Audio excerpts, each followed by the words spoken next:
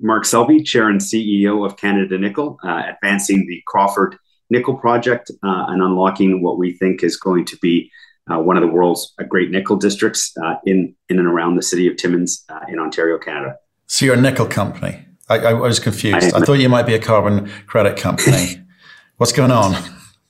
Yeah, after today's release, so very, very exciting. It's still lab scale work, but the clear potential of it was, very, very well demonstrated. Typically, these different ultramafic deposits, there's several companies that have been doing work on them, have really focused on the tailings after they've been deposited and looking at ways for those tailings to absorb more carbon over time. We've been working with trying to get the carbon into the entire processing plant as early as possible, because there's various benefits by having some of the rock carbonated. And what we found is literally we take the tailings as they come out of the flotation cells, we juice them with a little carbon for a short period of time. And within 36 hours, those tailings absorb enough carbon that we get to a net zero carbon number.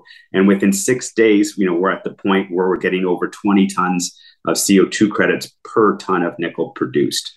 And so this is, again, hours and days as opposed to the multiple months that we were looking at previously, trying to do it passively in the tailings area. Okay, let's talk about dollars, okay? Because, people are hearing buzzwords like net zero and ESG and carbon credits and all sorts of greenwashing of the industry, and are getting a little bit suspicious about, especially with the SEC going after a bunch of funds down in New York.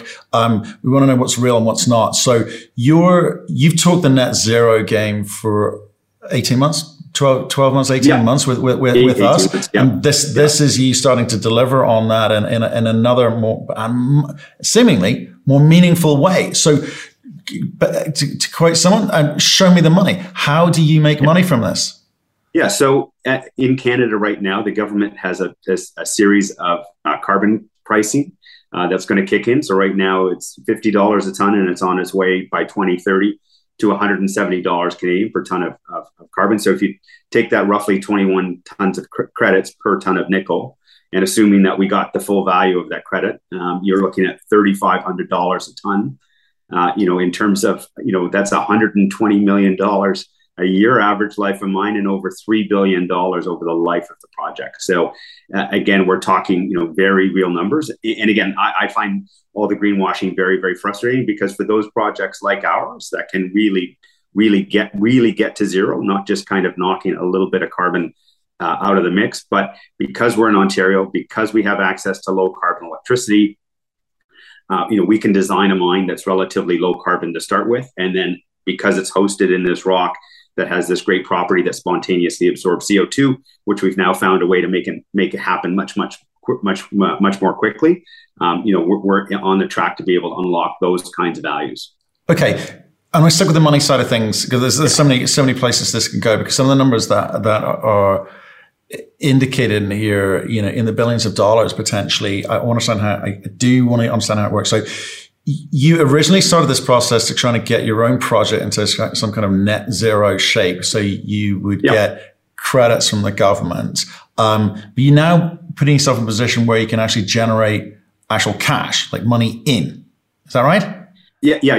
So there's two ways to, basically, that will be the carbon price in Canada, and we'll be able to tap into that pricing, with the appropriate market mechanisms that, get set up by that point in time. The key piece for us is, we need a concentrated source of CO2. One of the challenges with the passive tailings approach is there's only 400 parts per million CO2 in the air. So you don't have a lot of CO2 around. So using a higher strength source of CO2 into the process. And so, that may come from our downstream production. We could look to produce hydrogen by cracking methane, and you end up with a carbon stream that's there. There's a whole series of different types of industries that obviously generate a high CO2 stream. So, one of the things we're going to be talking about with the governments here is really, the fact that we've got Crawford, but we also have the other 42 square kilometers worth of ultramafic rocks to go after. That we should really start looking at Timmins, the Timmins area, as a real zero carbon industrial cluster, where you could use the carbon capture potential of our rocks with the low carbon electricity that's available in this area, to really sort of, basically transform the economy of this area. Right, but I want to try to work out what's synthetic. You're kind of creating a situation within the rules of the current legal framework that it kind of sits in. Yeah. Sorry, it's not even legal yet, is it? It's not quite there yet, but assuming it gets there. And what is it actually doing naturally, and the natural good that it does? Like you're saying there's only 4 parts per billion? 400 parts per million. 400 parts, right? Okay. So, right. So that feels to me slightly more real than, cracking hydrogen and doing whatever you're suggesting over here. So how do you play this so that it kind of sits ethically within this carbon credit market? Yeah. The key thing here is in terms of, our downstream, the most likely thing would be just taking our downstream production and taking the off gases as that gets converted and bringing that back. So, not only, can we be sort of class 1 and class 2 carbon neutral, but get all the way to where we're in terms of a class 3 carbon neutrality. So, that to me is very, very, very exciting in an industry that has, again, nickel has a huge problem with the massive carbon footprint that all that production in Indonesia has today. So, that this is something that the auto industry and generally most consumers today are pretty hungry for in the nickel space. Right. So give me class 1, 2, and 3. What are they? Yeah, the different categories of carbon. So there's the carbon that's generated by your operation directly. There's the carbon that's generated from the electricity sources that you use to feed your operation, and then the final category is the carbon that gets generated by the people who use that product in the next stage of transformation. So most people are just focused on getting to zero on those first 2 levels, but the fact that we think this process and our rocks give us the ability to be able to look at being carbon neutral at all 3 levels. Right. And so, okay. So given this is basically, you saying taking advantage of the ultramafic rocks that you've got, other companies will be able to do the same thing, presumably, if they want to, of this similar ore body in nature. What's the process for you? What does it mean for you today? I mean, we understand the mining process? You go through study phases, and out the other end, hopefully comes a report which says these are the economics. You get finance, and off you go. With something like this, how do you go about factoring that into the mining component of what you're doing? Does it run alongside? Does it run separately? Are you the guys to do that? Will you bring someone else in? How does it work? Yeah, no, in terms of that's one of the things that's very exciting about this process is basically, using sort of existing types of industrial processes that you would see in a mill. You would basically just add some additional equipment. And the thing we're going to be working on are ways, we think there's a lot of potential to take that 36-hour zero mark and move it up even faster with different levers that we're obviously going to be working on over the next few months. But literally within the mill facility, you would just take those tailings and do a few extra steps to those tailings as they make their way to the final tailings facility. Right. Okay. And you're sort of indicating that this is sort of like 10 times faster than previous passive tailing approach. But does that matter given the lifetime that you're going to be doing this over, in terms that you talk about having a very large asset, multi-generational, hundreds of millions of tons of rock we're talking about. Does that matter, or is it more about how much it captures? No, it really is both fast and the total amount, because the fast part, if it happens quickly enough that you can actually, again, sort of build it into the mill processes, that way it's very easy, very measurable, very bankable, types of carbon credits. Again, you can still get there with a passive approach, but again, it makes it very, very a robust approach. If you can inject CO, you measure, in the mill, you measure the carbon, you do the CO2 injection, you do some additional steps, and you measure the carbon, that comes out of the pipe before it heads off to the tailing. And you can do that. Those are the kind of carbon credits, not planting trees or not taking trees down or not cooking pots in Africa. These are real, very measurable carbon credits that are going to be very valuable going forward. Right. Okay. Well, let's talk about that, because there's a kind of big, kind of confusing market, and it's a very nascent industry, and lots of people doing lots of different things out there. The retail are going to be confused, but so is industry, quite frankly, because there's going to be different, I guess, grades and different people selling different solutions, some of which are going to be a little bit more realistic and honest than others. So where does yours sit in the mix? Yeah, again, with this, effectively, in process tailings carbonation, we really think that, it should be in the absolute highest rank of carbon credits. As I said, you've got to start, you've got an in-process carbon measurement at the start. You do some activities, you have a carbon measurement at the end, and you can very demonstrably, measure the carbon that's been soaked up during that process. Right, but how do you help the companies who want to buy carbon credits say, this is the one, have I got a deal for you? Because you looks like we're talking some big numbers over, long periods of time. And I'm just trying to work out the bit how you make money. Not how do you save your company money by getting tax credits for your own operation, but how do you then sell these things? Because you're miners, you're not carbon credit guys. So how does that work?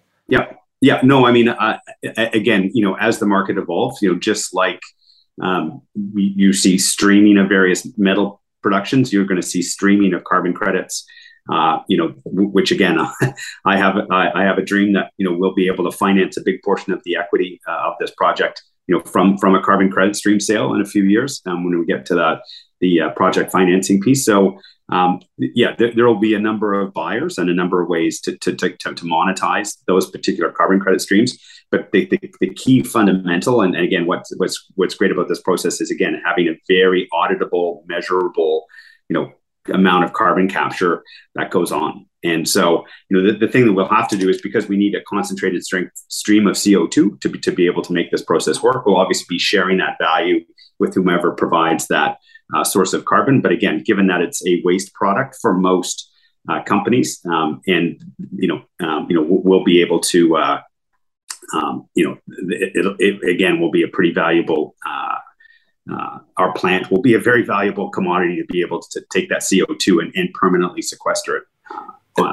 It's kind of interesting. I just want to, it's hard to work out whether that's a buyer or a seller's market. I guess that will flip depending on where we are in the cycle at some point in the future. But so just on just in terms of the kind of, I want to come back to this. I'm trying to work out a number, right? So you've got a study coming out at the end of this year, but you've got a PEA in place already. So based on the PEA numbers, what are you talking about being able to produce potentially? Because that's going to help us work out a potential number on this thing.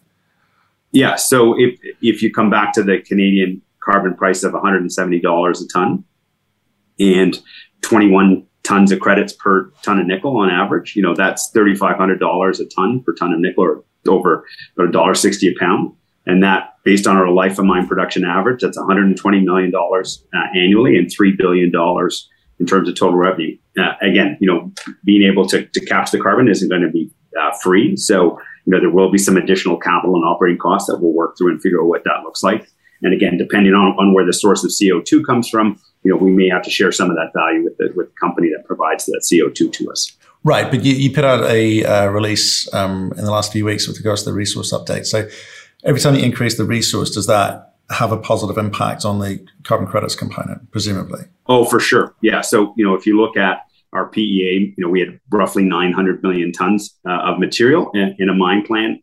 Our target for the feasibility study is, we've been talking about having 1.3 to 1.8 billion tons, so 50 to 100% more. Yeah. So every one of those tons of ore and 50 to 100% more nickel is going to end up with 50 to 100% more carbon credits on top of those numbers that I just quoted. Right. So okay. It's very, very sizable numbers. Okay. So you weren't kidding here with the dollar. This is why I'm always interested in the dollar number. That you've got to work out what the kind of the cost of sale component is, presumably not that expensive, but the kind of increased capex component, what that looks like. But if you're talking about $120 million annually for the next, life of mine, $3 billion ish, give or take, over the life of mine, that's a big chunk of change. So I was sort of joking about this being a nickel company, or rather carbon credit company with a nickel byproduct, but not really based on those numbers.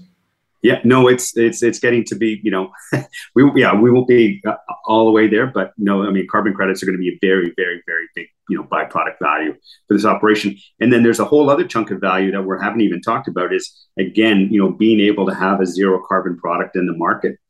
Those products for a good period of time will be attracting fairly sizable premiums, particularly in a metal like nickel, where you have a huge amount of the global nickel supply comes with a massive carbon footprint associated with it. So that's another chunk of value on top of what we just talked about. And again, the thing that people I don't think pay enough attention to is the fact that, we think we've got another 20 targets in the Timmins area, right? We have 40 times the footprint for that we've got for the 2 billion tons of resource that we just announced with Crawford. We've got 40 times that footprint of material that we're going to be, spending time drilling over the next few years to unlock that potential as well. So, we really do think that Timmins is going to be a big nickel district. And again, we think, there is this real opportunity as one of the few places in the world where you have the intersection of low carbon electricity, infrastructure, and a sizable industrial population to start with, and then a whole pile of ultramafic rocks sitting in and around this region that can capture vast amounts of carbon. Do you think this changes the language between OEMs and mining operations? Because mining's always been sort of seen very dirty, very kind of hit and miss, and perhaps something you don't necessarily want to be associated with. Does something like this change the type of conversation companies like you, because there will be others with similar host rocks, that allows the automotive company, gives permission for the automotive company to think about it a different way? Because they do need to. We've talked about it multiple times on the energy show. On the battery show, which is the fact that people are trying to nail down their 2025, their 2030 supply chain, and it's getting these are tighter markets. There's not a lot of big projects out there, and hundreds of billions of dollars being spent by the automotive companies to remove ICE engines from the system. And I'm just intrigued because I think Tesla's talked that game. You've got a couple of the Japanese guys. The Chinese guys talking that game. Is your expectation perhaps to have a different sort of conversation going forward? No, 100%. One of the things we talk about with the mining industry, and again with the whole EV chain, no one gets too upset and fights an auto plant being built in their backyard. No one seems too upset if someone's going to build a precursor plant, in their city. But again, mining in so many parts of the world, is seen as a real negative activity. And so, when you can flip the dialogue to become the mining partner of choice, which again, with our community, First Nations relationships, with the way we've engaged, in the Timmins area, and then again with this, ability, to really have a meaningful impact on carbon, hopefully we can, start that to flip that over. And again, not only just for Crawford, but again, this type of nickel deposit, these ultramafic nickel deposits, FBX, Giga, a bunch of the other ones in British Columbia, I really believe that these deposits, given their ability to produce a zero carbon nickel product, are going to be the nickel deposits that, drive the next 100 years. Sudbury and a few big sulfides took us for the first 100 years. The big laterite deposits in Indonesia got us through the last 20 years in terms of providing, nickel for all the stainless steel that China and the rest of Asia has been demanding. And I think this next generation is really going to be centered on these ultramafic nickel deposits and their ability to have the potential to produce a zero carbon product. Right. Okay. So coming back to the numbers, you've had debates with me. You've had debates in the industry for a long time around, well, these low grade projects just don't work. And you've explained it. You've converted some people. You'll never convert others. They want their high grade nickel, and you can argue the case, well, there's not much of it. And it's also quite expensive to get at. So net, we're in the same place. You can argue that if you like, but you're never going to persuade anyone. Does the fact that generating a carbon credit of $1.60-ish help that argument somewhat, or does it negate that argument somewhat? Or quite frankly, how do you now look at nickel pricing in the market? Do you say, well, actually, tell you what, in a very meaningful way, this puts us as a bottom quartile, bottom decile cost producer now. So there we go. If you can knock $1.50 or any portion of $1.50 a pound off your cost, and then you're going to earn a premium as well, that's some serious incremental margin that we're talking about, for those particular projects.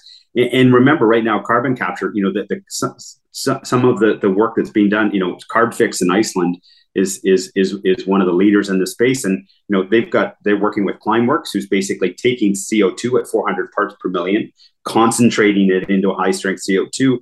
And Carbfix basically has drilled holes deep into underneath Iceland, and is pumping this material in there under pressure and temperature to be able to get that reaction to happen. The fact that all we're doing is taking a tailing stream that's been already ground up into very fine particles, and taking advantage of that has a massive amount of surface area, and then injecting some CO2 in at the right point in time, and then doing a few steps.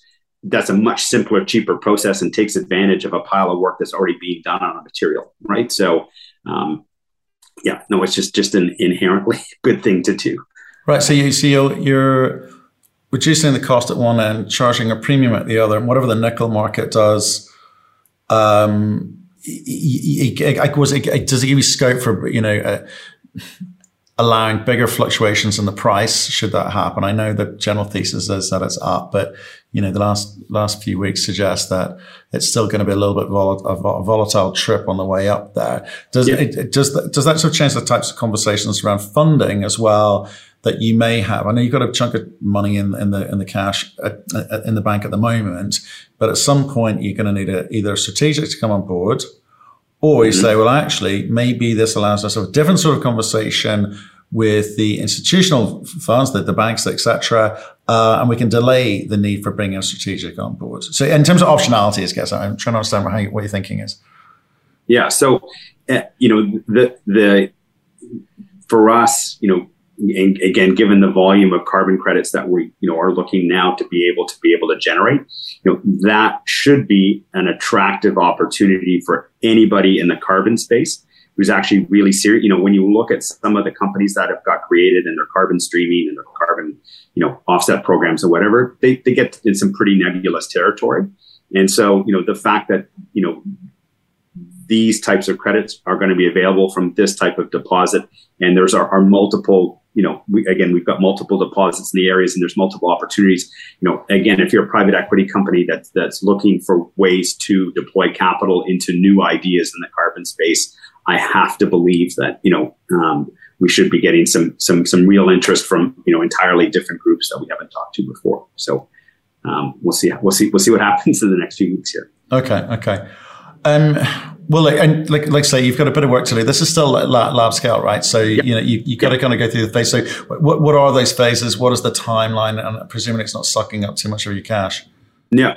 These, again, the great thing is, these are tailings that we're producing already as we do the metallurgy work. So, and they're relatively simple experiments, so we don't have to go through a lot of complicated capital and operating costs to get there. So we think there's a number of enhancements to be able to make this happen even faster.